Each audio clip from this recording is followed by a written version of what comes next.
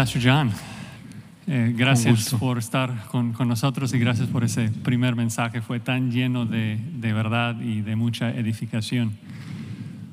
I want to talk about the sermon in a second, but first take a step back and ask why you started a Spanish-speaking ministry here at Grace Church. I think way back in 1978 when virtually no one was doing that yet. Antes de hablar del sermón, quisiera preguntar por qué empezaste un ministerio de habla hispana. Fue en el año 1978 cuando realmente nadie estaba haciendo esto. Bueno, obviamente el Valle de San Fernando estaba lleno de gente hispana. Incluso en los 70s era una parte enorme de la población aquí.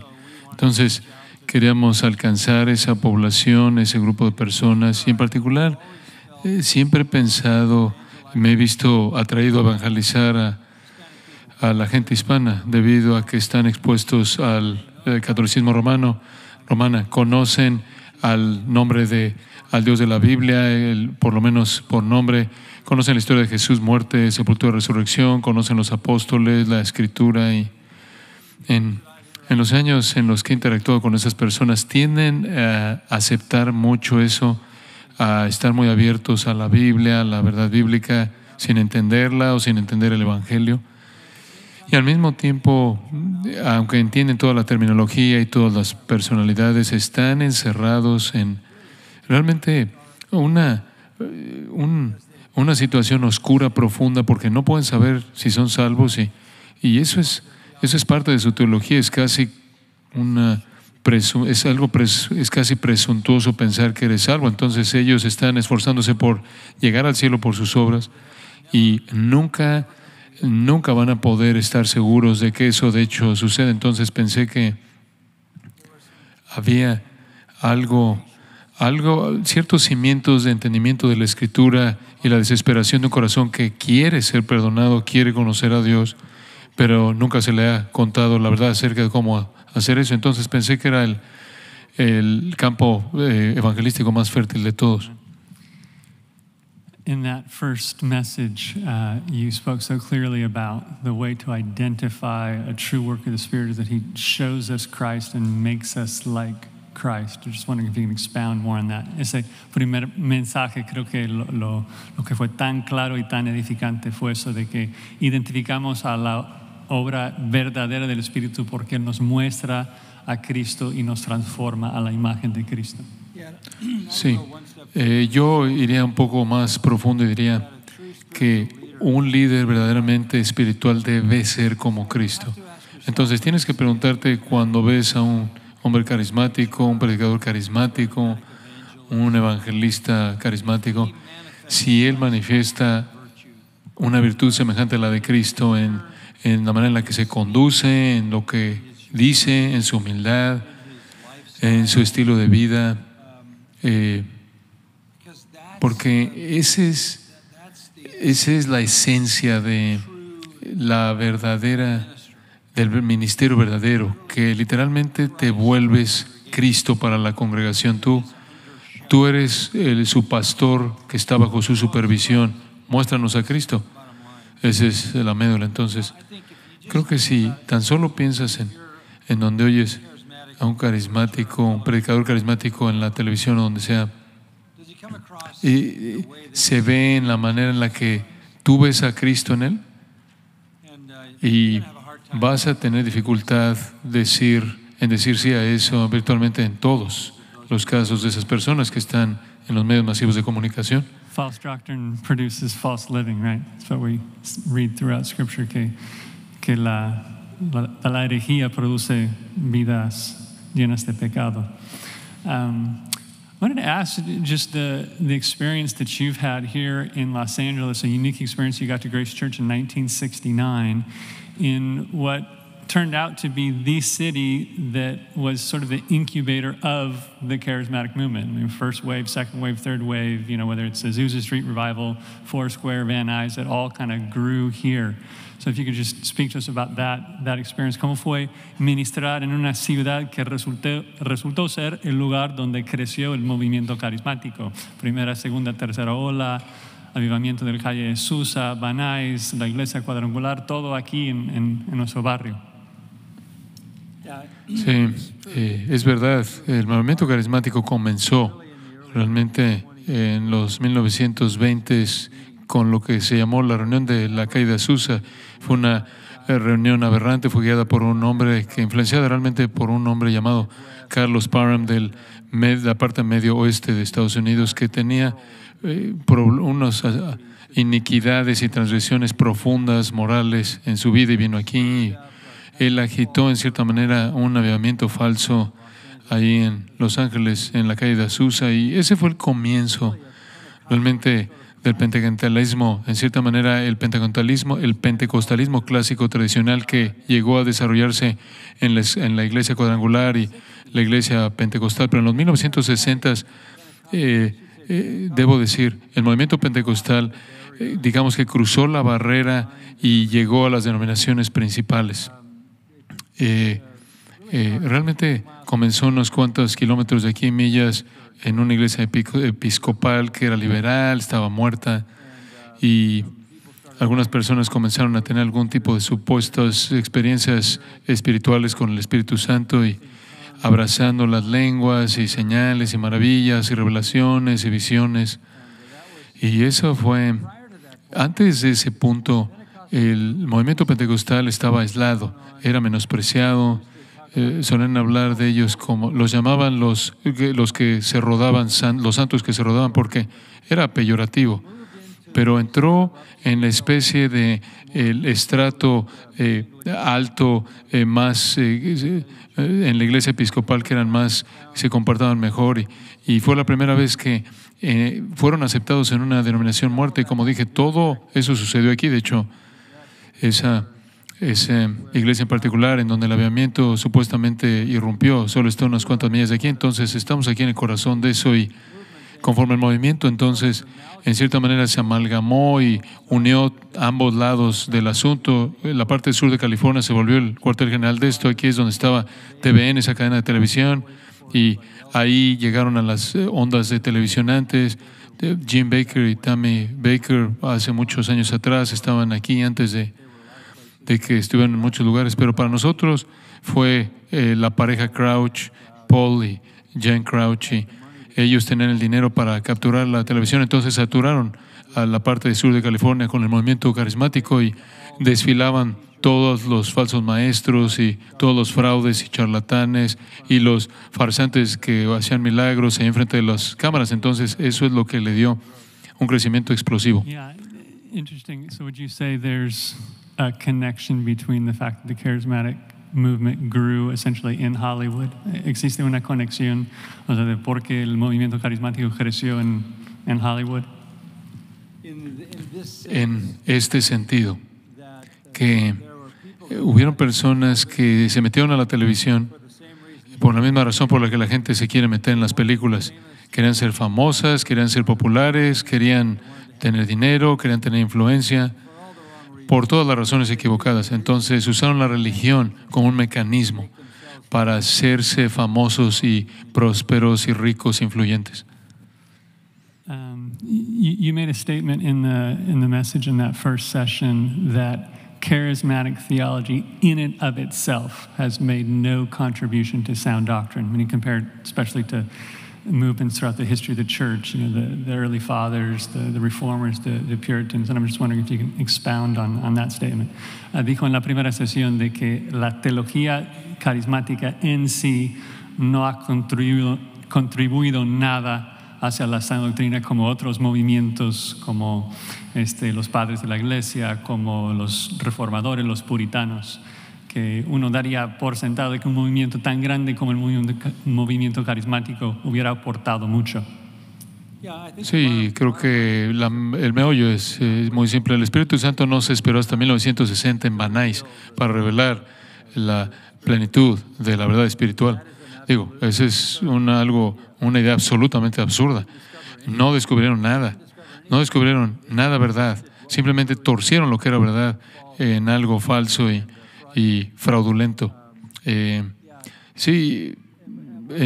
Cuando dije que no había nada que había salido del movimiento carismático que aclarara, originara, definiera alguna doctrina.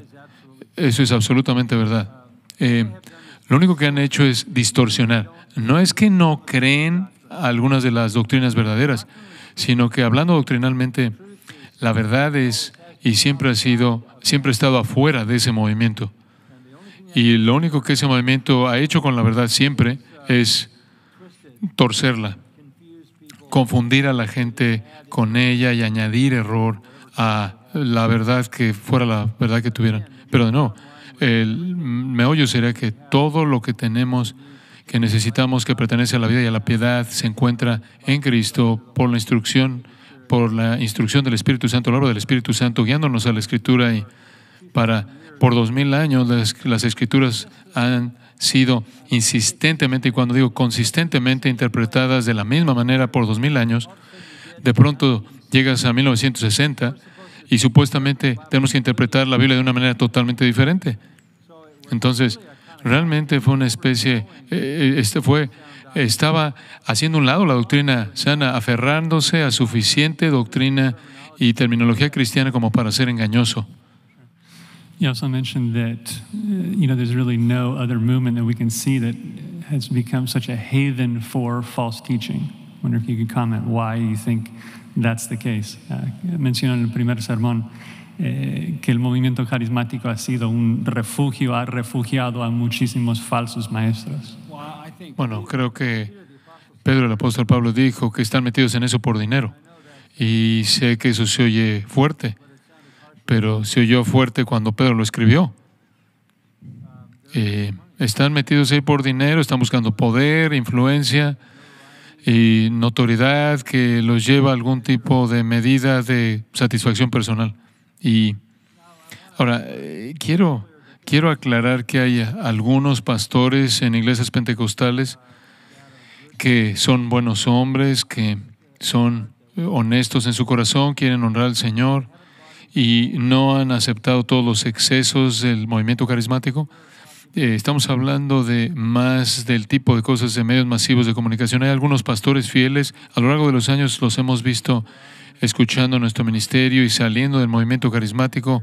Conocí un hombre aquí esta semana, ayer, que era pentecostal y salió de ese movimiento, un buen hombre fiel. Y entonces nos encantaría pensar que si podemos conectarlos a esos hombres con la verdad de la palabra de Dios, verán la luz y van a levantarse y salir de eso. Y eso es exactamente lo que pasó. Yeah, just wanting to allow you to kind of make that distinction even more clear. So I was reading some statistics. Currently 90% of everyone who claims to be charismatic embraces a false gospel, either because they're denying the Trinity, oneness Pentecostals, or because they're teaching health, wealth, prosperity gospel. I think most of us know that we should reject that kind of far out there charismatic theology. But I wanted to ask as well how we can interact more with our continuationist brothers who are also rejecting all of that, falsehood, but are open to praying and seeking the gifts. Entonces, las estadísticas nos dicen que 90% de los que proclaman ser carismáticos abrazan un evangelio falso. O es el evangelio de la prosperidad, o es que niegan la Trinidad porque son pentecostales de solo Jesús. Y creo que entendemos que debemos rechazar a esos falsos. Pero la pregunta tiene que ver con los hermanos que amamos, que son continuistas, que creen que debemos orar y buscar todos los dones. Bueno, esa es una pregunta muy importante y yo creo que la razón por la que somos cesacionistas es puramente porque así es como interpretamos la Biblia. Creemos que hay un fin en la revelación divina y como leemos en Judas, es la fe una vez dada a los santos, fue un asunto empacado. De hecho, hay una buena analogía en eso. Hace unas semanas atrás estaba hablando de la creación y presenté el punto de que Dios creó todo en 6 días y nunca ha creado nada desde ese entonces, nada. De todo el agua en el universo, en la actualidad es exactamente la misma cantidad de agua que estuvo en el universo desde el primer capítulo de Génesis. Todo lo que existe existió desde ahí. Entonces, Dios cerró su creación y creo que en el mismo sentido, cuando Dios reveló su palabra, hizo lo mismo. Él depositó la palabra en la gente creyente, la palabra apostólica profética de Génesis a Apocalipsis, como la fe una vez dada y por todas a la fe, a los santos y nunca ha añadido nada. Creemos que el Señor nos dirige nuestros corazones al impulsar nuestros corazones en cierta dirección. El Espíritu de Dios nos guía en cierta dirección. Pero cuando primero comencé a tratar de evaluar el movimiento carismático hace muchos años atrás, en los 70s, la primera cosa que hice fue hablar del asunto, de la idea de que permiten que haya revelación posterior. Esto para mí era lo más serio. Porque si tú dices que hay más revelación de Dios y tú la estás recibiendo, entonces hay confusión y que no se puede resolver porque eres una autoridad que está al mismo nivel de la Biblia, que hay acerca de las 50 otras personas que recibieron un mensaje de Dios y es muy diferente que hay acerca de ellos. Creo que el Señor sabía que tenía que haber un comienzo y un fin en la revelación, y eso es lo que es la canonicidad. Esa es la razón por la que la Iglesia reconoció 66 libros en la Biblia. Me encontré con un líder carismático que mantenía una pila de toda su revelación y podía ver las revelaciones y decirte lo que Dios le dijo a ella. Y algunas de esas revelaciones simplemente repetían lo que estaba en la Biblia. Pero cada vez que no repetían lo que estaba en la Biblia, esa era una mentira, porque no era una revelación. Entonces entendí que ahí es de donde venía el poder. El poder viene porque la gente piensa que Dios les habla a ellos, que Dios les dice los secretos de Él, que les da visiones y sueños y revelaciones. Y ese es el problema más mortal en el que puedo pensar, porque ahora no sabemos dónde está la autoridad. Y me acuerdo cuando leí un escritor carismático que dijo: cuando Tomo o Sally dicen así dice Jehová, sabemos que o es verdad o no lo es. Bueno, eso no es útil. Asumir en primer lugar que Dios le dijo a Tom y a Sally algo que nunca le dijo a nadie más, o pensar que Él podía decirles algo que no tenemos manera de certificar o validar eso. Entonces, eso me metió en eso. Y lo segundo fue esto. Siempre sabía que los carismáticos tenían teología mala. Si no hay nada más, negaban la seguridad del creyente. Si negabas que un creyente que es salvo es permanentemente salvo, entonces crees que la salvación es por obras. Porque si yo tengo que mantener segura mi salvación, entonces es por obras. En segundo lugar, confundes la idea de la imputación. O mis pecados estuvieron en Cristo cuando murió, o no lo estuvieron. Si le fueron imputados a Cristo en su muerte, y Dios tomó mis pecados y los colocó en Cristo, entonces Él pagó por ellos. Entonces, si tú me dices que puedes perder tu salvación, entonces, ¿qué está pasando en la cruz? Nada fue imputado a Cristo, lo cual entonces crea caos en la expiación. Entonces, cuando tienes a alguien que está enseñando teología mala, Dios no va a revelarse a sí mismo a ellos. Dios no va a dar poder milagroso a un falso maestro. ¿Por qué Él haría eso? Porque incluso con los apóstoles, el poder milagroso era para validar que ellos eran los verdaderos maestros, y cuando los apóstoles se desvanecieron, los milagros pararon. Fueron las señales de un apóstol, señales y maravillas y obras poderosas de un apóstol. ¿Y cómo sabías si tenías a 10 maestros flotando en el tiempo de Cristo? ¿A quién creerías? Bueno, le creías a los apóstoles que tenían poder milagroso porque esa era la validación de Dios antes de que la Escritura se escribiera. Si Dios fuera a dar poder milagroso para certificar a alguien, no sería gente con teología mala. Speaking of some of those aberrations, I'm wondering if you have any thoughts on why charismatic churches are so open to women pastors, especially in Latin America. So, ¿por qué crees que existen tantas pastoras en círculos carismáticos? All right, ladies, buckle down. Muy bien, damas, abróchense el cinturón.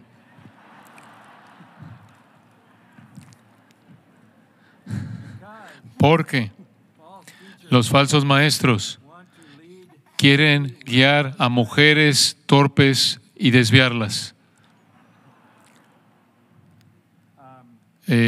Mira, regresa al huerto. Satanás sacó a Eva de abajo de la autoridad de Adán, la aisló y la desvió. La raza cayó. Y yo creo que la Biblia es muy clara en el asunto de que los hombres y las mujeres son iguales en Cristo, son iguales en valor, en dignidad, igual en honor, en respeto, igual en ser amadas, pero en el diseño de Dios, el orden de Dios, las mujeres deben ser protegidas por la fortaleza y convicción del hombre. Y yo creo que tanto de lo que Satanás hace, lo hace a las mujeres. Y yo creo que parte del desarrollo del movimiento carismático a través de los medios masivos de comunicación fue que los hombres estaban trabajando y las mujeres estaban viendo TVN en la tele. Pero si vas a tener teología mala, entonces las mujeres van a querer meterse en eso. Entonces, si no vamos a seguir la Biblia, entonces ¿cómo detienes que las mujeres prediquen y guíen el movimiento? La mayoría de los movimientos carismáticos fueron comenzados por mujeres. Amy Semple McPherson, Catherine Coleman, mujeres así.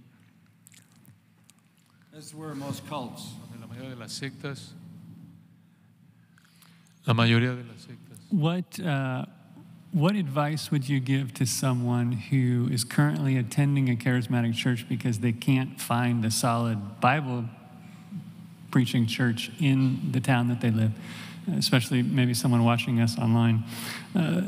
¿Qué consejo darías a una persona que asiste a una iglesia carismática porque no encuentra una iglesia sólida en su pueblo? Entonces, la mejor manera de ver eso es ver a las 7 iglesias en Apocalipsis 2 y 3. Si estuvieras en esas 7 ciudades en Asia Menor, había una iglesia. 5 de esas 7 no eran buenas, ¿verdad? Digo, tienes a la iglesia muerte, Esmirna, tienes Sardis, más bien tienes a la iglesia que escupe de su boca, tienes a Pérgamo, Tiatira, la iglesia que hace concesiones, tienes 2 iglesias buenas, incluso Éfeso había dejado su primer amor. Entonces, ¿qué es lo que el Señor le dice a los fieles en esas iglesias?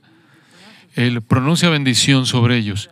Él dice, mantén tu ropa limpia, voy a protegerte y voy a hacerte que puedas sobrevivir de manera segura. Entonces, creo que hay lugares y tiempos cuando el Señor entiende que su pueblo está en un lugar malo y no tiene una oportunidad de estar en ningún otro lugar. Si solo hay una iglesia en la ciudad en Asia Menor, tenías que ser parte de ella y tenías que mantener tu ropa limpia en medio de todo ese caos. Y el Señor iba a honrar eso. Pero si tienes otra alternativa y hay una iglesia fiel ahí cerca, necesitas hacer de eso, pasarte ahí, pero si eso es lo único que hay, necesitas hacer un testimonio para la verdad en esa situación. Change gears a little bit here. Why is it essential that the church meets in person? Cambiando un poco el tema, ¿por qué es esencial que la iglesia se reúna en persona? Porque no puedes darle un beso a tu televisión.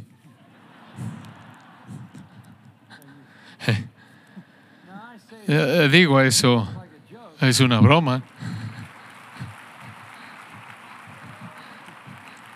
Pero La Biblia dice, saludados unos a otros con ósculo santo, beso santo. Todos ustedes saben eso. Ustedes son los mejores en el mundo. En el beso santo, el abrazo santo. Necesitamos estar juntos. Necesitamos estar en comunión íntima, en amistad íntima, cercana, sobrellevando los unos las caras de los otros y sobrellevando las preocupaciones y tristezas unos de otros. El aislamiento es mortal, es mortal para el ser humano, incluso fuera de la iglesia. Estamos viendo eso ahora por lo del COVID, sabemos lo que eso le está haciendo a la gente. Es devastador, está llevando a suicidio y todo eso. Pero la iglesia depende de una relación, de relaciones personales íntimas, porque el primer mandamiento que nuestro Señor jamás le dio a la iglesia fue Mateo capítulo 16, donde dijo, Mateo 18, donde dice, si alguno peca, ve a él, confronta el pecado. En Mateo 18, si no se arrepiente, lleva contigo a 2 o 3 testigos. Y entonces, la palabra de Dios básicamente dice, necesitamos conocernos los unos a los otros lo suficientemente bien para saber si nuestras vidas son lo que deben ser. Nos exponemos los unos a los otros en la iglesia. Y tus debilidades y fortalezas son expuestas en la iglesia y por el beneficio de la iglesia, para el bienestar de la iglesia, para la gloria del Señor. Necesitamos el tipo de rendición de cuentas íntima que provee el estar juntos. Y creo que hay una dinámica, hay un reconocimiento de la obra de Dios en una comunión viva. Y creo que Pablo presenta eso de manera clara en Corintios. Él está hablando de lenguas y el don y los dones. Y él dice, al incrédulo, si un incrédulo viene a tu iglesia y tú estás profetizando, predicando y adorando a Dios, el incrédulo va a decir, Dios está en este lugar.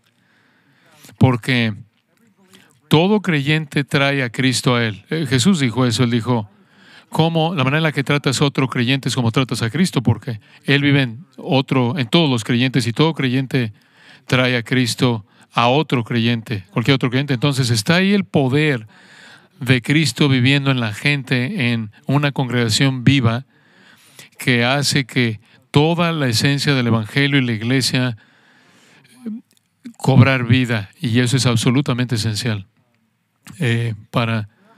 Por toda razón, no podemos discipular a la gente, no podemos imponerle manos a la gente y nutrirlos y sustentarlos espiritualmente, desarrollo espiritual. No podemos ejercer los unos a los otros. Todos los unos a los otros del Nuevo Testamento, todos son ejercidos únicamente en una relación constante, regular, frecuente.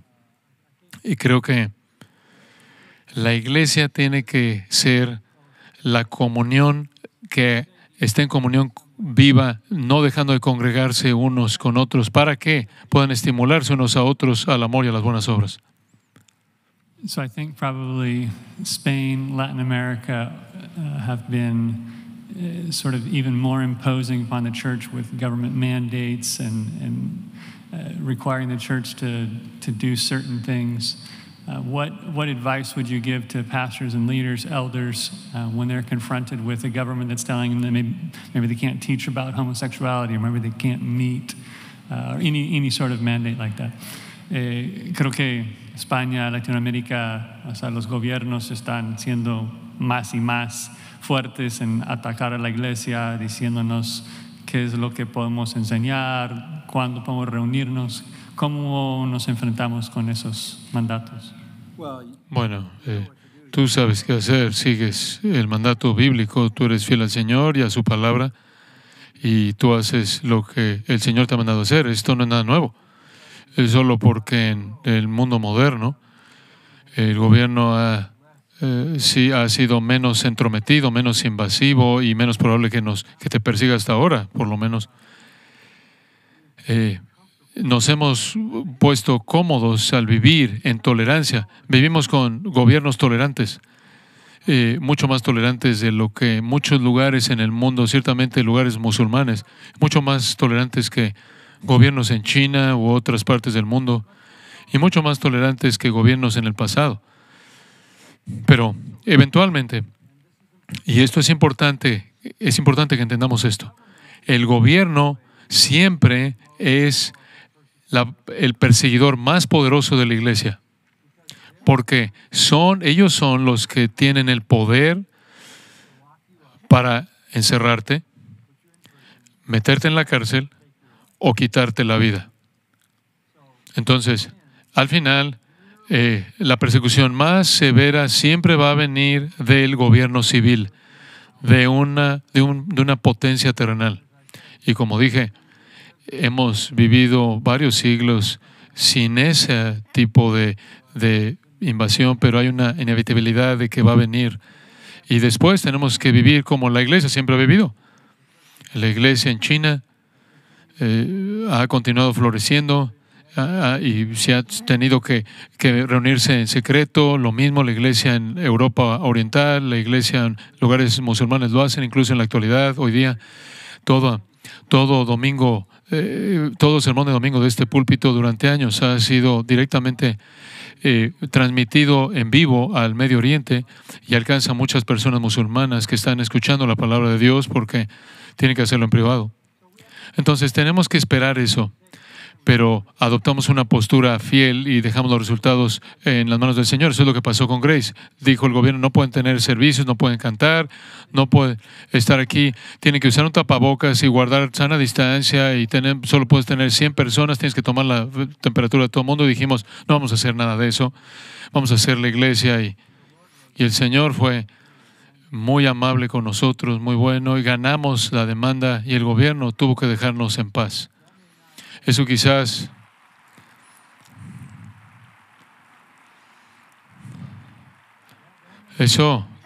no sea el fin de la intromisión del gobierno, porque van a venir detrás de nosotros en el área transgénero y homosexual y ya están amenazando la universidad, el seminario, nuestras escuelas. Acabamos de iniciar dos preescolar, primaria a secundaria, y van a querer cerrar esas porque van a estar desafiando las escuelas, las tendencias que tiene el mundo en la actualidad. Entonces esperamos más de eso, pero eso no cambia nada. Hacemos lo que Dios nos ha llamado a hacer y dejamos los resultados en Él. Amen. Amen. Thank you.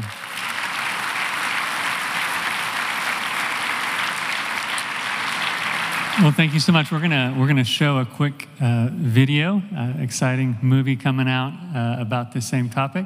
Vamos a mostrar un video acerca de este tema, de la iglesia es esencial. Pero permíteme orar antes del video. I'm going to pray and then we'll watch the video. Señor, te damos gracias por este tiempo. Tú nos dices en Efesios 4 de que tú has regalado pastor maestros a tu iglesia. Y queremos darte gracias por la fidelidad que has obrado en Pastor MacArthur y el ejemplo que es para nosotros. Y queremos imitarlo mientras él sigue a Cristo. Gracias, Señor, por todo y lo oramos en el nombre y para la gloria de nuestro Señor y Salvador Jesucristo. Amén.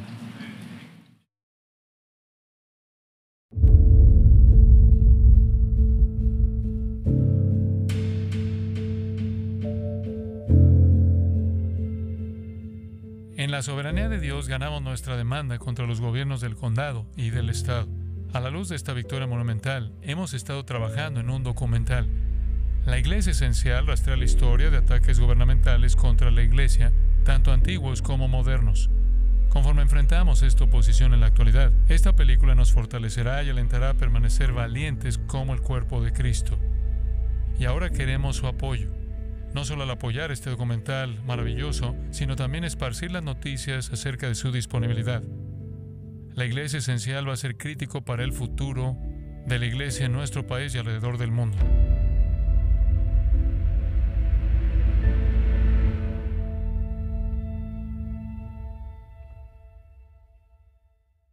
Ahora vamos a pasar a la segunda parte de nuestra segunda sesión, en la que ahora estaremos con nuestra ya clásica sesión de preguntas y respuestas a nuestros oradores invitados.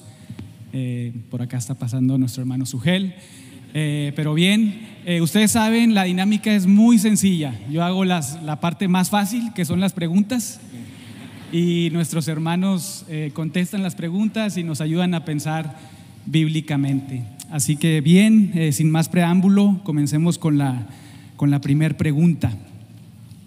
¿El Espíritu Santo es una persona igual que el Padre y el Hijo o existe alguna diferencia? Luis puede seguir hablando, ¿no? Pobres, ¿eh? ¿Ha aprendido? Ya me oyeron demasiado, hermanos. Adelante.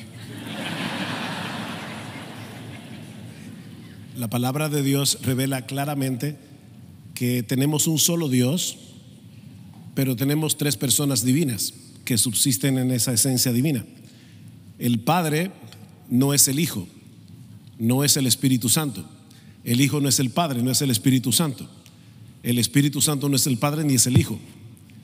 Eso lo vemos, por ejemplo, en el bautismo de Jesús. Dice que el Padre habló desde el cielo, el Hijo se estaba bautizando, el Hijo encarnado, y el Espíritu Santo descendió sobre él en forma de paloma. Entonces, en ese sentido, el Padre, el Hijo y el Espíritu Santo son Dios, no son tres dioses. Tampoco es que hay una sola persona que se manifiesta a veces como Padre, a veces como Hijo y a veces como Espíritu Santo. De hecho, hermanos, tengamos mucho cuidado cuando usamos analogías humanas y de la creación para entender a Dios, porque ninguna analogía terrenal puede mostrarnos realmente quién es Dios. Y a veces oímos personas que dicen, bueno, es como el agua, que a veces es sólida, a veces es líquida, a veces es, ¿cuál es la otra? El gas. Pero eso es una herejía que se combatió en el principio de la iglesia cristiana, que se llamó modalismo, donde se decía que había una sola persona que a veces se manifestaba como Padre, a veces como Hijo, a veces como Espíritu Santo. Pero eso no es la idea que la palabra de Dios nos presenta. El Padre no murió por nosotros en una cruz, y tampoco el Espíritu Santo. El que murió fue el Hijo encarnado. Otros dicen, bueno, es como el huevo, la cáscara sola no es el huevo, ni la yema sola es el huevo, ni la clara sola es el huevo. Pero de nuevo estamos con otro problema. Son tres personas divinas distintas. O sea, el Espíritu Santo es una persona divina distinta y es tan Dios como el Hijo y como el Padre. Esa es la doctrina bíblica de la Trinidad. Sí, respecto a qué es una persona, ¿verdad? Como Padre e Hijo y Espíritu Santo, yo creo que nos ayuda a ver en las Escrituras cómo se describe y posee características de una persona, que generalmente se engloban en tres características. Una es cognitiva, es decir, intelecto. Otra es volitiva, tiene voluntad, y otra es afectiva, sus emociones. Y hay varios pasajes de la Escritura que nos muestran que el Espíritu Santo es una persona y se describe en estos términos que son característicos de una persona: es Dios en uno, tres personas, Padre, Hijo y Espíritu Santo. Y tal vez como referencia en la teología sistemática de Dr. MacArthur y Mayhew hay un apartado ahí que desarrolla con muchos versículos al respecto, y si tienes interés estoy seguro que está a disposición aquí para adquirirla y profundizar en los pasajes bíblicos que expresa claramente esta realidad y muestra al Espíritu como una persona. Sí, yo creo que es muy importante enfatizar eso, David, porque hay muchos cuando hablan del Espíritu, hablan como si fuera una fuerza, ¿no? Una fuerza impersonal, la forma en que le manipulan, le dan órdenes, y ayuda mucho recordar de que es una persona divina. Claro, comparte todos los atributos de Dios, pero también es una persona. Los dos versículos que me vienen a la mente sería 1 Corintios 12:13 y Hebreos 2:4, que hablan de que el Espíritu Santo reparte los dones como Él quiere. Es decir, que Él ejerce la voluntad divina también como persona. Y pensando en una referencia entre muchas que ilustra lo que acaban de decir de que es Dios, misma esencia pero diferentes personas, es Apocalipsis 1, que incluso en la gramática griega y se ve simplemente en la traducción en español, esa salutación, si mal no recuerdo, es la única en todo el Nuevo Testamento en donde tienes una salutación de los tres, cuando ahí dice Juan en Apocalipsis 1, 4 y 5, Juan, a las 7 iglesias que están en Asia, gracia y paz a vosotros, del que es y que era y que ha de venir, ahí está el Padre, y de los 7 espíritus que están delante de su trono, el Espíritu en su plenitud, y en el versículo 5, y de Jesucristo. Es potente ese texto en términos de lo que acaban de decir nuestros hermanos. Gracias, hermanos, muy útil la respuesta. Pensando en esto, si el Espíritu es igual al Padre y al Hijo, ¿por qué la Biblia lo presenta a veces como una persona sometida o incluso de un rango inferior?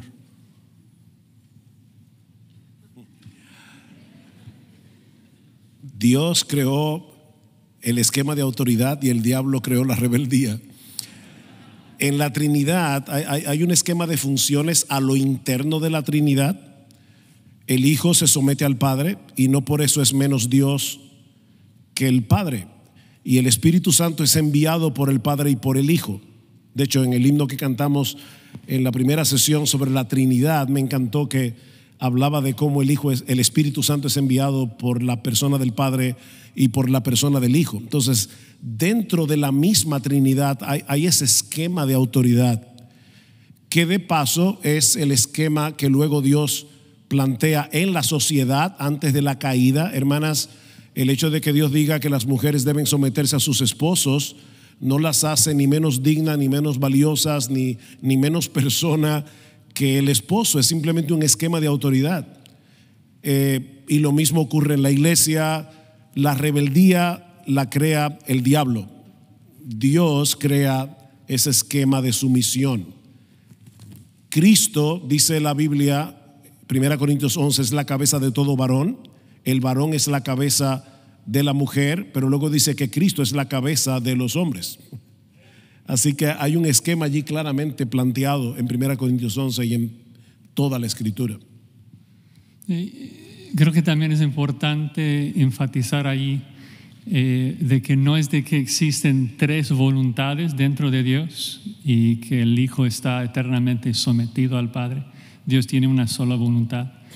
Y cuando hablamos de esa sumisión entre el Hijo y Dios y el Espíritu Santo que glorifica al Hijo, estamos hablando de Dios obrando dentro del plan de redención. Los teólogos de años pasados lo llamaban la economía de la redención. Y aún en ese texto que Sugel menciona, 1 Corintios 11:3, no es de que dice de que el Padre es la cabeza del Hijo, quien es la cabeza de los hombres, sino usa el término mesiánico de que el Padre, o sea, es la cabeza de Cristo, hablando de su ministerio en la redención. Y creo que esto es importante enfatizar eso, de que por un lado tenemos la Trinidad ontológica en cuanto a su ser. Dios es igual, el Espíritu Santo comparte todos los atributos del Padre y del Hijo, pero en la Trinidad económica, en su función, en la forma en que obra con la humanidad, voluntariamente el Hijo se somete al Padre, el Espíritu al Padre y al Hijo. Un texto que ilustra eso, de nuevo, lo que acaban de explicar nuestros hermanos, entre muchos, es Isaías 42:1, en el primer cántico del 4 del siervo, recuerdan en Isaías. Obviamente no, como sabemos, la Trinidad no se revela de manera exacta, precisa como en el Nuevo Testamento, pero ya el Espíritu de Dios establece las bases para que en la revelación del Nuevo Testamento ya digamos que esos huecos son llenos. Pero apuntando al bautismo del Señor, Isaías 42:1, ahí ves a las 3 personas. Está hablando el Padre: he aquí mi siervo, apuntando al siervo sufriente, al Mesías, al Hijo. Yo le sostendré, mi escogido, en quien mi alma tiene contentamiento, he puesto sobre él mi espíritu. Entonces, de nuevo, lo que decía nuestro hermano Sugel y afirmó Josías, misma esencia, diferentes funciones. Sí, yo creo que ese es el énfasis principal, ¿verdad? Rol o función y bajo ese aspecto sometimiento en un momento dado no conlleva que una persona es inferior, y de la misma manera tampoco en la Trinidad es así, ¿verdad? Ni el Hijo ni el Espíritu Santo. Y ilustrando dentro del contexto, como también se ha explicado anteriormente, ¿no? Otro pasaje es Marcos 14:36, muy conocido, en el que Jesús está orando en Getsemaní y en su humanidad, ¿verdad? Plenamente Dios, plenamente hombre, viviendo esta vida en su humanidad, como nosotros en todo, pero sin pecado, está ahí orando al Padre. Y evidentemente, aunque la voluntad es la voluntad eterna, trina desde el pasado y estaba cumpliendo el plan eterno establecido desde la eternidad pasado por la Trinidad, pues Él en su humanidad ora: Padre, yo sé que tú puedes todas las cosas, ¿no? Si es posible, pase de mí esta copa, pero no se haga mi voluntad, sino la tuya. En ese aspecto no consideramos que el Hijo es menor al Padre. De la misma manera, cuando el Espíritu se somete en su rol o función en algún aspecto, pues tampoco es que muestre que hay una inferioridad, y de la misma manera tampoco es así en el aspecto de las relaciones interpersonales, como decía antes el pastor MacArthur, que el hombre y la mujer tengan distintos roles en distintos ámbitos, tanto de la iglesia como del hogar, no hace al hombre superior ni a la mujer inferior en ningún caso, y de la misma manera se aplica en la Trinidad, lo cual realmente es nuestro modelo y ejemplo a seguir. Gracias hermanos. Aquí tengo otra pregunta relacionada con los falsos maestros. ¿Cómo podemos identificar a uno que es un falso maestro? Creo que hay bastante información en el Nuevo Testamento para eso. Desde el Antiguo lo ves, pero está 2 de Timoteo, 1 de Timoteo 6, 2 de Timoteo 3, 2 de Pedro 2, Judas. En resumen, viven como dice ahí, creo que Romanos, Filipenses, su gloria y su vergüenza, viven para sus apetitos, como decía el pastor MacArthur, ¿no? Para el dinero, para su satisfacción pecaminosa en todo sentido. Se ve en su doctrina, en resumen, 2 áreas: su enseñanza y su falta de virtud.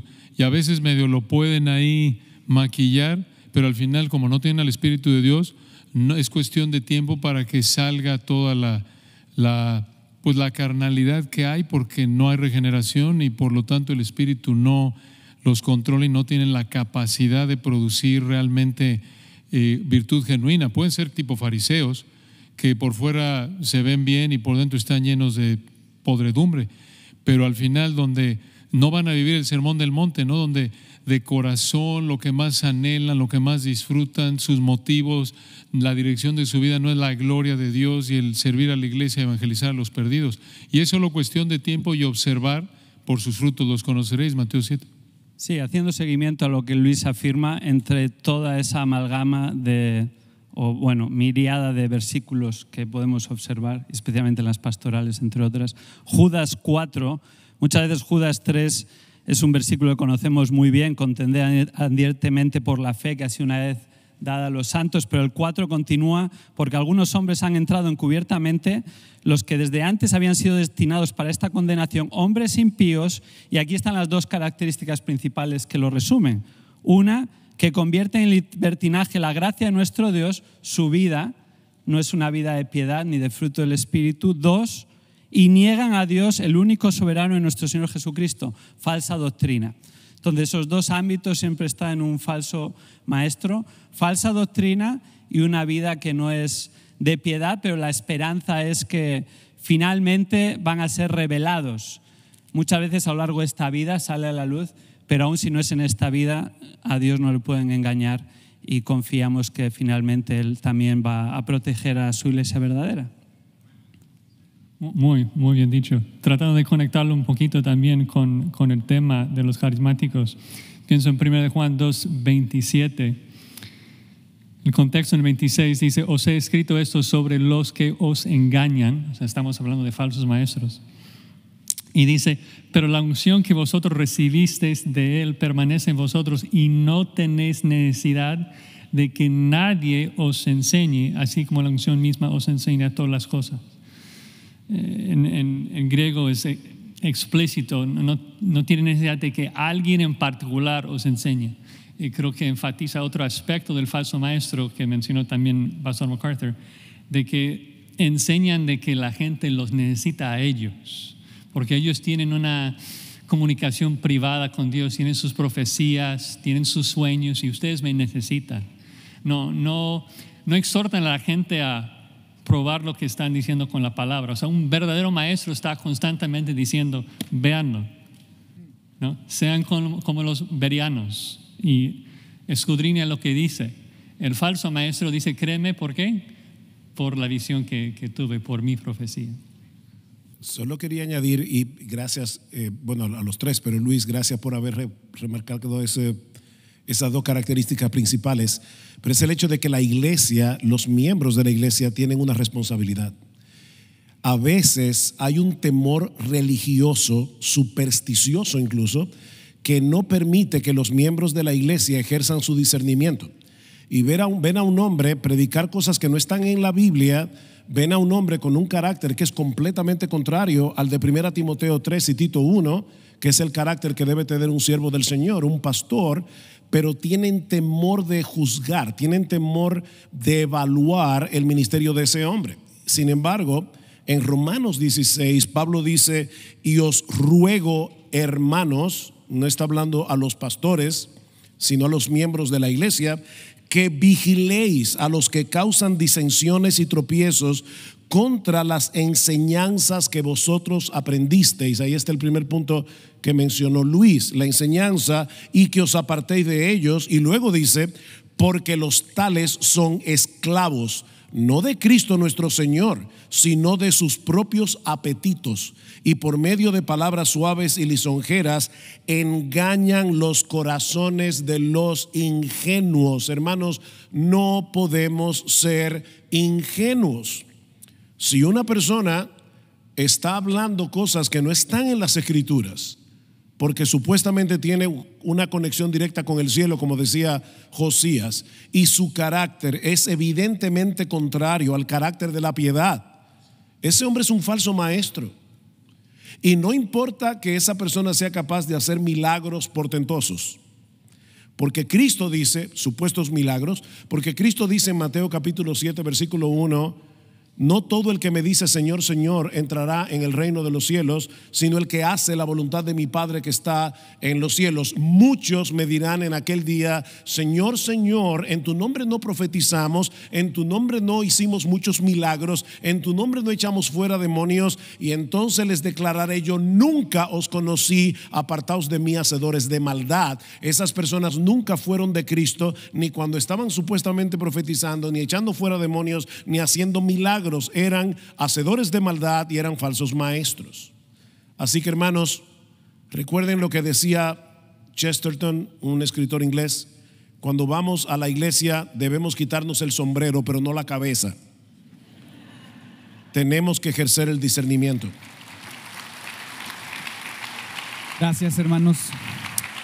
Ya que tenemos un poquito de claridad respecto a cómo identificar un falso maestro, quizá esta pregunta es un poquito difícil de contestar porque depende de cada situación en particular. Pero, ¿qué hacer si sospecho que en la iglesia alguno de los ancianos, líderes o incluso el pastor principal es un falso maestro?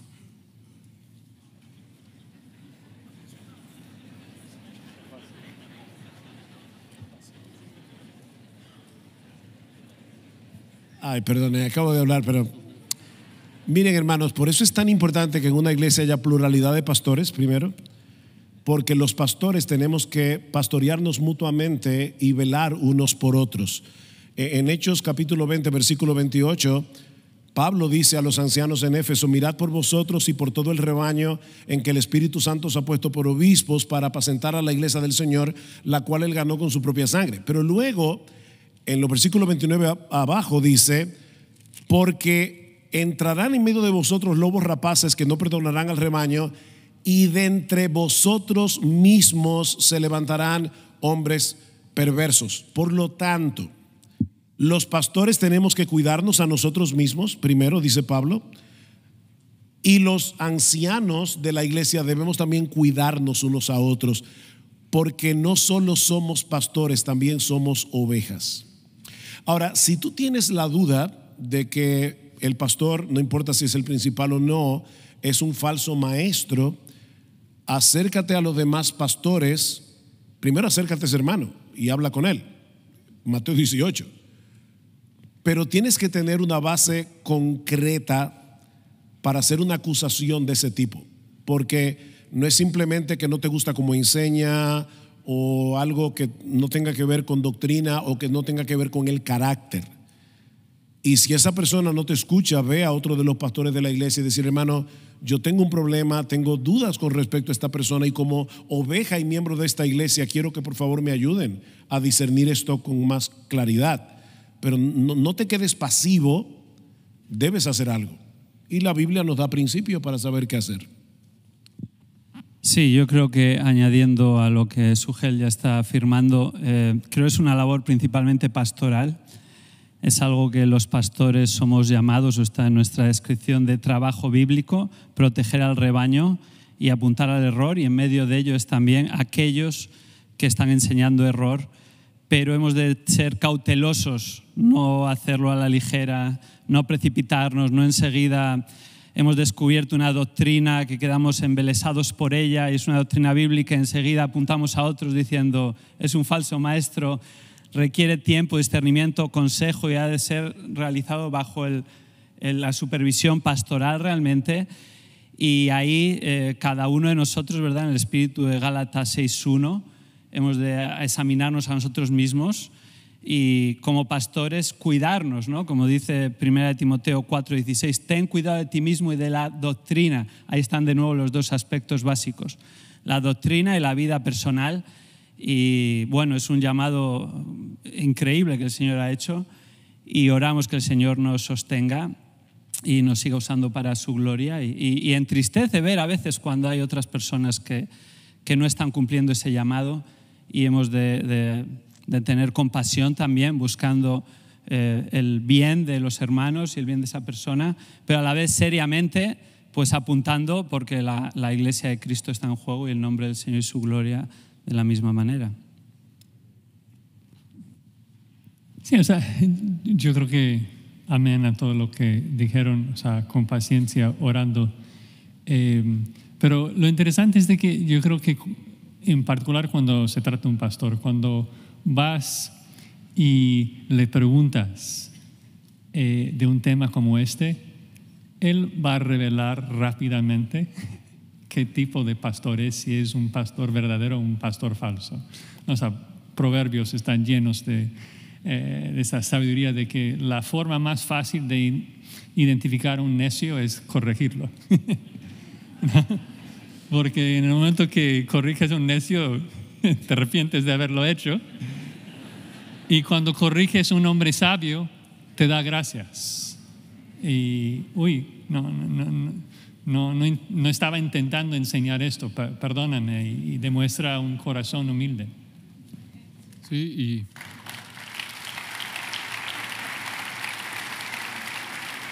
y creo que tres respuestas muy sabias, y añadiendo a eso, y totalmente de acuerdo, decía David, hay que ser pacientes, observar.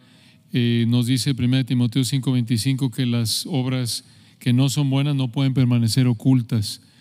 Y finalmente, y enfatizando lo que dijo Sugel, subrayo, porque dice 1 Timoteo 5:19, contra un anciano no admitas acusación, sino con 2 o 3 testigos. Y luego habla de, en esencia, lo que dijo Sugel, que el proceso de disciplina es el mismo, no hay un tipo de fuero pastoral, no están por encima de la palabra.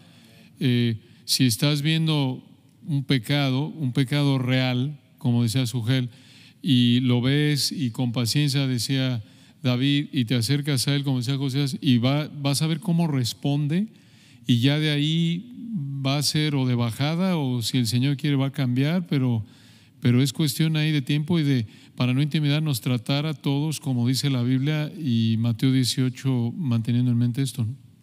Los pastores no tenemos inmunidad diplomática. Muchas gracias, hermanos. Siguiendo con este tipo de preguntas candentes. Todas son candentes.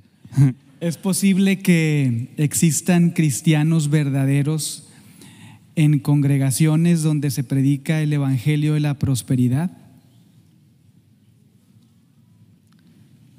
Sí, en la misma manera que existen no cristianos que asisten a nuestras iglesias.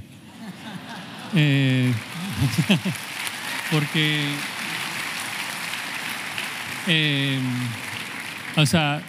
porque uno puede asistir a una iglesia sin creer lo que esa iglesia enseña, pero solamente así, ¿no?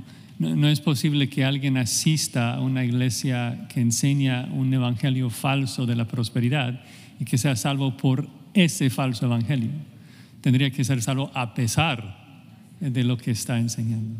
Pero vemos a lo largo de la historia que esto pasa. O sea, esta palabra de Dios es poderosa, ¿no? Aunque alguien esté predicando mal, si la persona va a su casa y lee la Biblia, Dios le puede salvar. Lo vemos con Lutero y los reformadores. O sea, Dios los salvó estando dentro de la iglesia, o sea, católica. Y obviamente la enseñanza católica no puede salvar, pero la Biblia salva.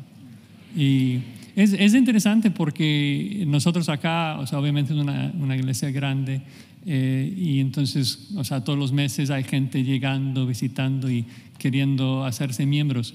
Y algo que pasa muy a menudo es de que llegan y es el momento de hacer la entrevista para la membresía y nos dicen que básicamente en los primeros 2 o 3 meses de estar acá que Dios les ha salvado. Interesante, comenzamos a charlar y preguntar la historia. No, es de que hace 9 meses estuve dentro de una iglesia carismática y sentí que hoy me estaba muriendo de hambre y comencé a buscar ayuda, les encontré. Y luego llegué y ahí es donde, cuando empecé a escuchar la sana doctrina, luego Dios me está cambiando más.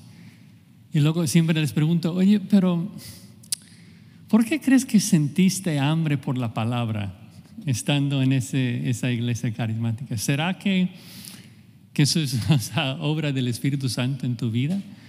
De que llegaste a la salvación y luego estabas ahí frustrado porque el pastor no te está alimentando y por eso viniste.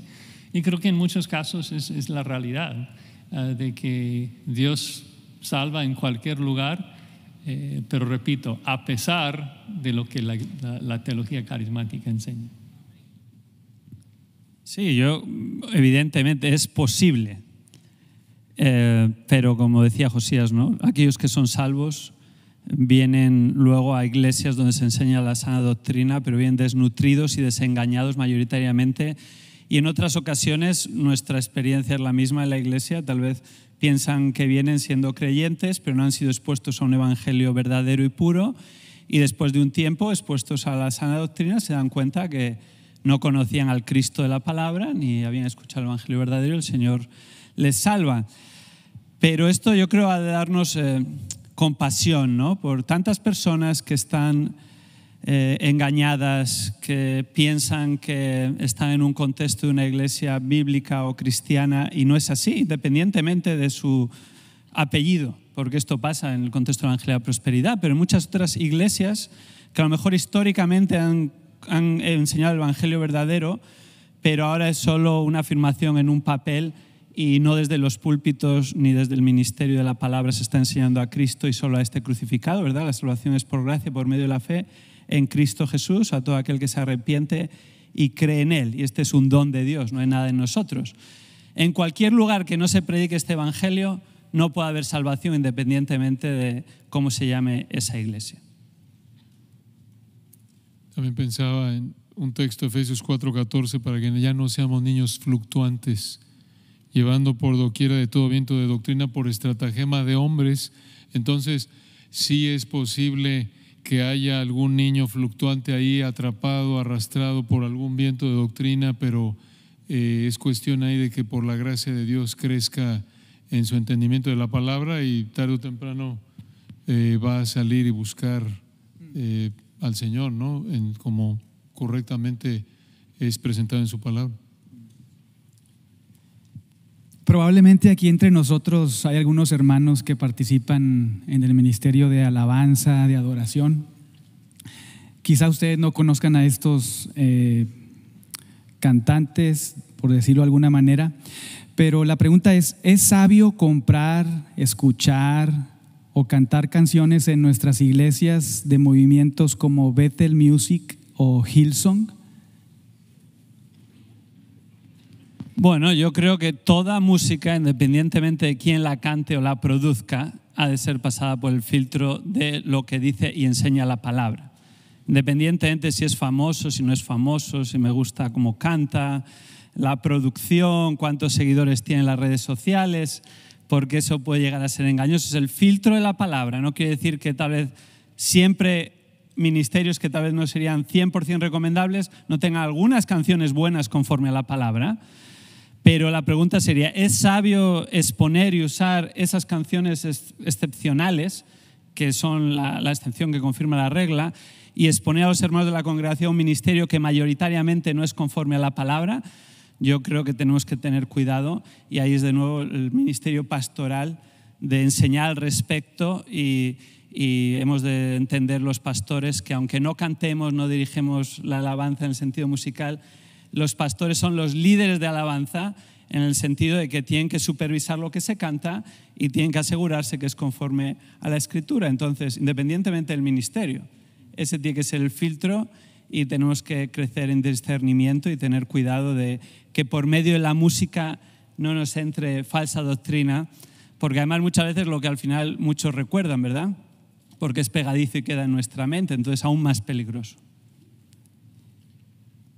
Tal vez aquí el problema, como dice David, es un asunto de sabiduría por la asociación, porque hay ministerios como los que se mencionaron en esa pregunta que tienen algunos himnos excepcionales, pero el hecho de tú poner, por ejemplo, en nuestra iglesia, que se pone, ¿verdad?, el himno, quién lo compuso, de dónde viene, porque es correcto hacerlo.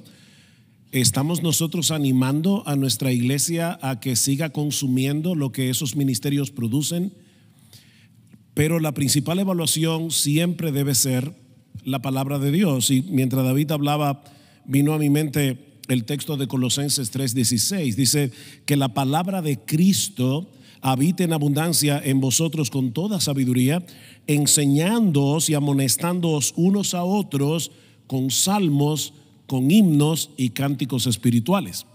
Así que el propósito de los himnos que cantamos en la iglesia es traer el evangelio en música, traer el evangelio cantado.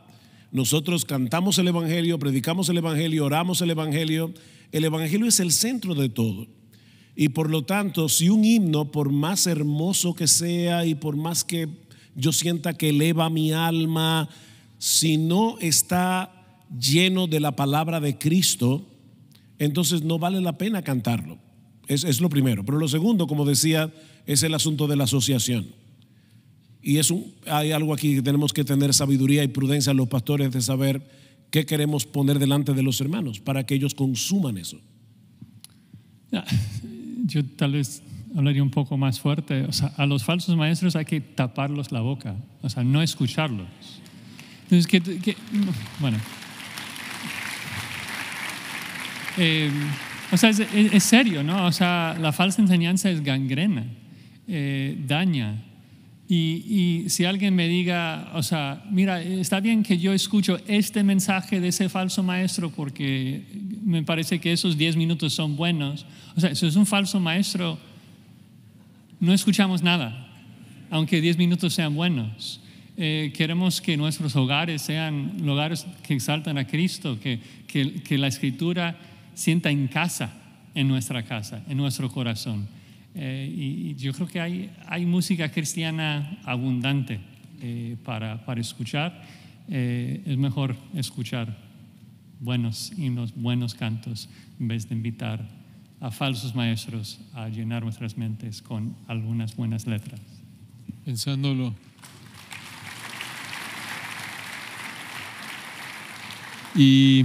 Pensándolo desde otro ángulo, en la línea que marcaba David de sabiduría, también creo que hay que considerar a hermanos que vienen de ese trasfondo y que son parte de la congregación en la que estamos. Y si tú les pones ciertas canciones, digamos, llámese de X o lo que decía Sugel de asociación, ¿no? Que si es de ese grupo y el Señor los rescató de ahí, si tú empiezas a usar esas canciones sabiendo tú de dónde vienen, es probable que les contribuyas a que tropiecen. Entonces yo lo vería también desde el ángulo, como decía David, de sabiduría también, de considerar al hermano débil, ¿no?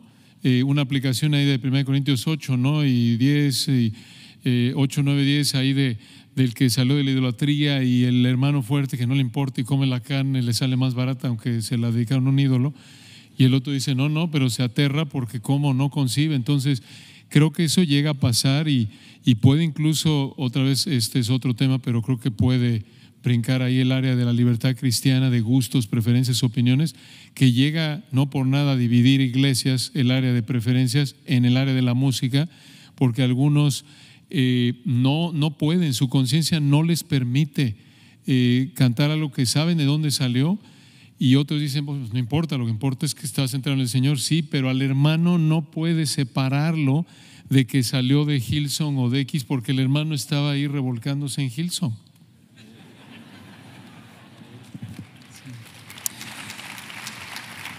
Pensando un poquito en la guerra espiritual y pidiéndoles que nos ayuden a pensar bíblicamente, ¿es correcto atar al diablo, cubrirme con la sangre de Cristo, reclamar colonias, ciudades o continentes para Cristo, declarar o reclamar bendiciones económicas y sanidades físicas? No.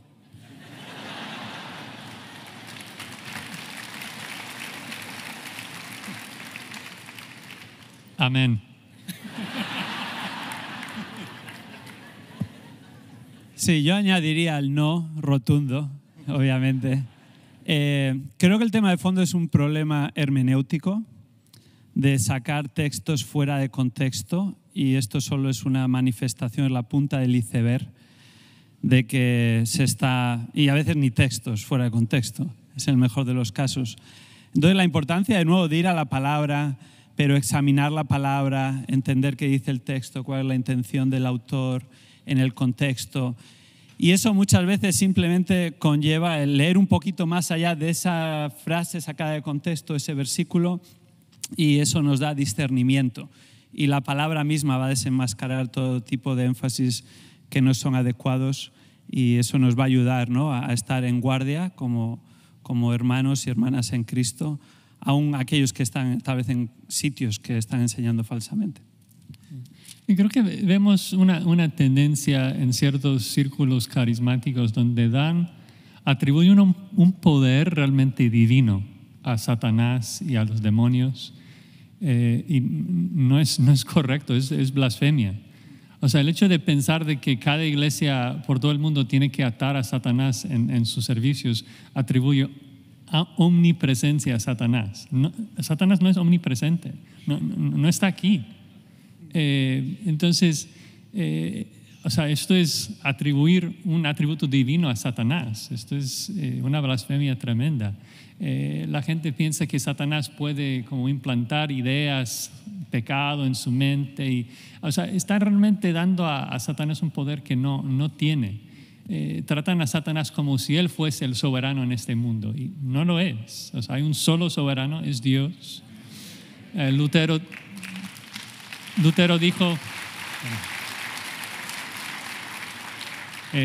dijo que aún el diablo es el diablo de Dios. O sea, Dios es quien controla todas las cosas, y nosotros nos sometemos a Dios, ¿no? No tenemos que estar atando al diablo, tenemos que resistir al diablo y huirá de nosotros. Tenemos que obedecer los mandatos bíblicos de derrumbar sus argumentos, llevar cautivo a todo pensamiento a Cristo, y eso es todo.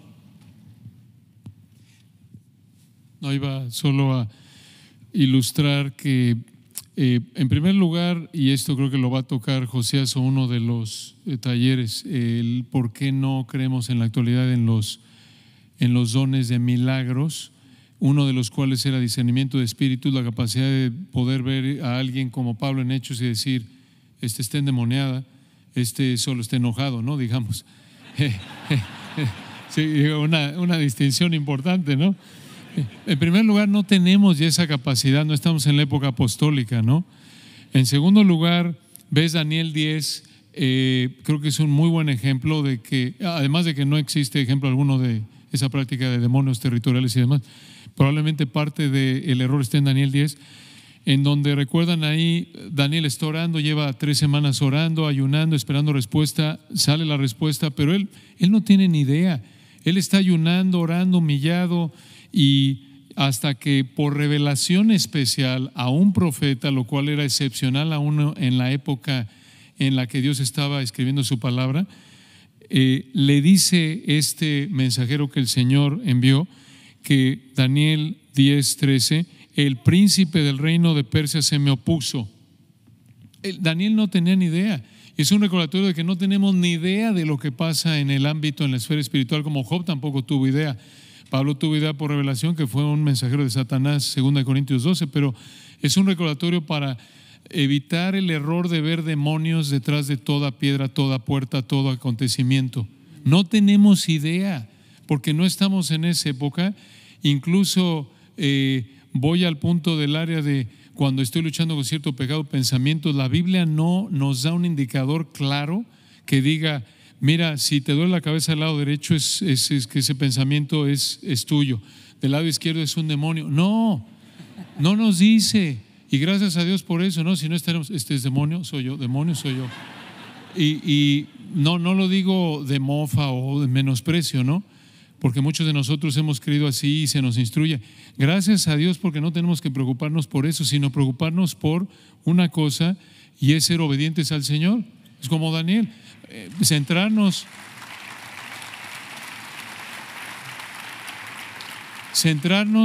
en nuestra santificación, centrarnos en que la palabra de Cristo mora en abundancia en nosotros, centrarnos en someternos al Señor, en cuidar nuestros pensamientos, en si tu ojo derecho te es ocasión de querer, sácalo y échalo. Evitar cualquier fuente de tentación de manera drástica. No nos metas en tentación, dependiendo del Señor en oración.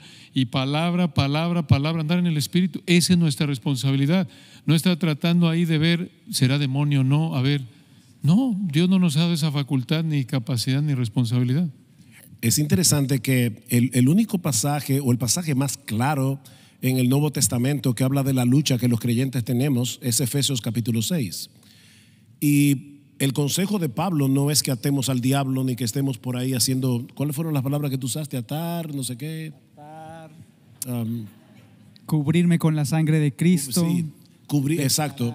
¿Cuál es el consejo de Pablo? Luego de decir que no tenemos lucha contra sangre y carne, dice, por tanto, tomad toda la armadura de Dios para que podáis resistir. Cuando lees todas las piezas de la armadura, te das cuenta que lo que Pablo está diciendo es: apertréchate del evangelio, cimenta tu vida en lo que ya Cristo hizo en la cruz del Calvario para perdonar todos tus pecados y para liberarte de la esclavitud del pecado. El pecado todavía mora en nosotros, pero ya no somos esclavos del pecado. Nuestro rey se llama Jesús, y por lo tanto debemos afianzarnos en el evangelio, en la obra que ya Cristo hizo a nuestro favor. Entonces, en vez de estar atando y cubriéndote con la sangre de Jesús y todo lo demás, apertréchate del evangelio. Cubre tu mente con el evangelio. Usa el escudo de la fe. Usa las promesas de Dios para no ser engañado por las tentaciones y sutilezas del pecado. Y si yo no puedo, a veces no que no puedo, sino que a veces es extenuante luchar con mis propios pecados, mucho menos voy a estar atando todos los demonios que hay en República Dominicana. Yo ya tengo suficiente con pelear mis propias batallas. Entonces, empapa tu mente de la palabra de Dios, afiánzate en las promesas de Dios y en lo que ya Cristo hizo por ti en la cruz del Calvario, y vas a poder pelear bien esta batalla con toda la armadura. Se nos está acabando el tiempo, y pensando en lo que decían ahorita acerca de la santificación, en cuanto a la santificación progresiva, un cristiano, para poder progresar en su santificación, necesita de sueños, visiones, palabras del cielo? No. Me va a tocar predicar acerca de la santificación progresiva. Bueno, no a mí. Yo voy a tocarlo incidentalmente al hermano Alex Montoya. Pero ciertamente no, nosotros tenemos en las Escrituras todo lo que necesitamos. Y prueba de eso es lo que Pablo le dice a Timoteo: toda la Escritura es inspirada por Dios y es útil para enseñar, para redarguir, para corregir, para instruir en justicia, a fin de que el hombre de Dios sea completo, sea maduro y esté enteramente preparado para toda buena obra. Mis hermanos, este libro es suficiente, no necesitamos absolutamente nada más.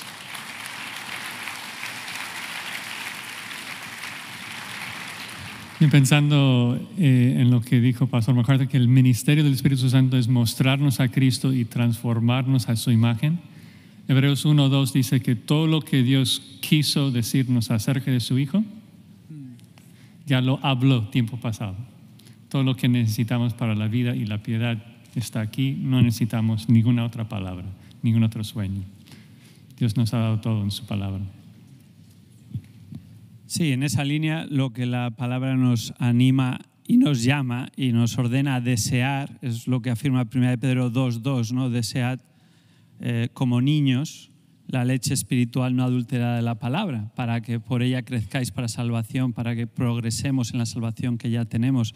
Y eso es lo que deseamos verdaderamente el cristiano verdadero, porque añade el versículo 3, si es que habéis probado la benignidad del Señor. Si eres un creyente verdadero, vas a desear la palabra y es por medio de la palabra que vas a crecer en semejanza a Cristo y vas a crecer en tu santificación progresiva.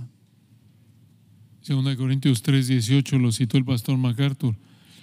Mirando en un espejo en la palabra, el Espíritu nos lleva de un nivel de gloria al siguiente nivel, para que, José lo ha explicado varias veces en varias predicaciones en las últimas semanas, conforme estudiamos la palabra, ves la perfección de Cristo, ves tu pecado, veo que necesito imitar su humildad, o como decía David, veo, hombre, el Señor es tan bueno conmigo, necesito ser más agradecido, perdóname, Señor.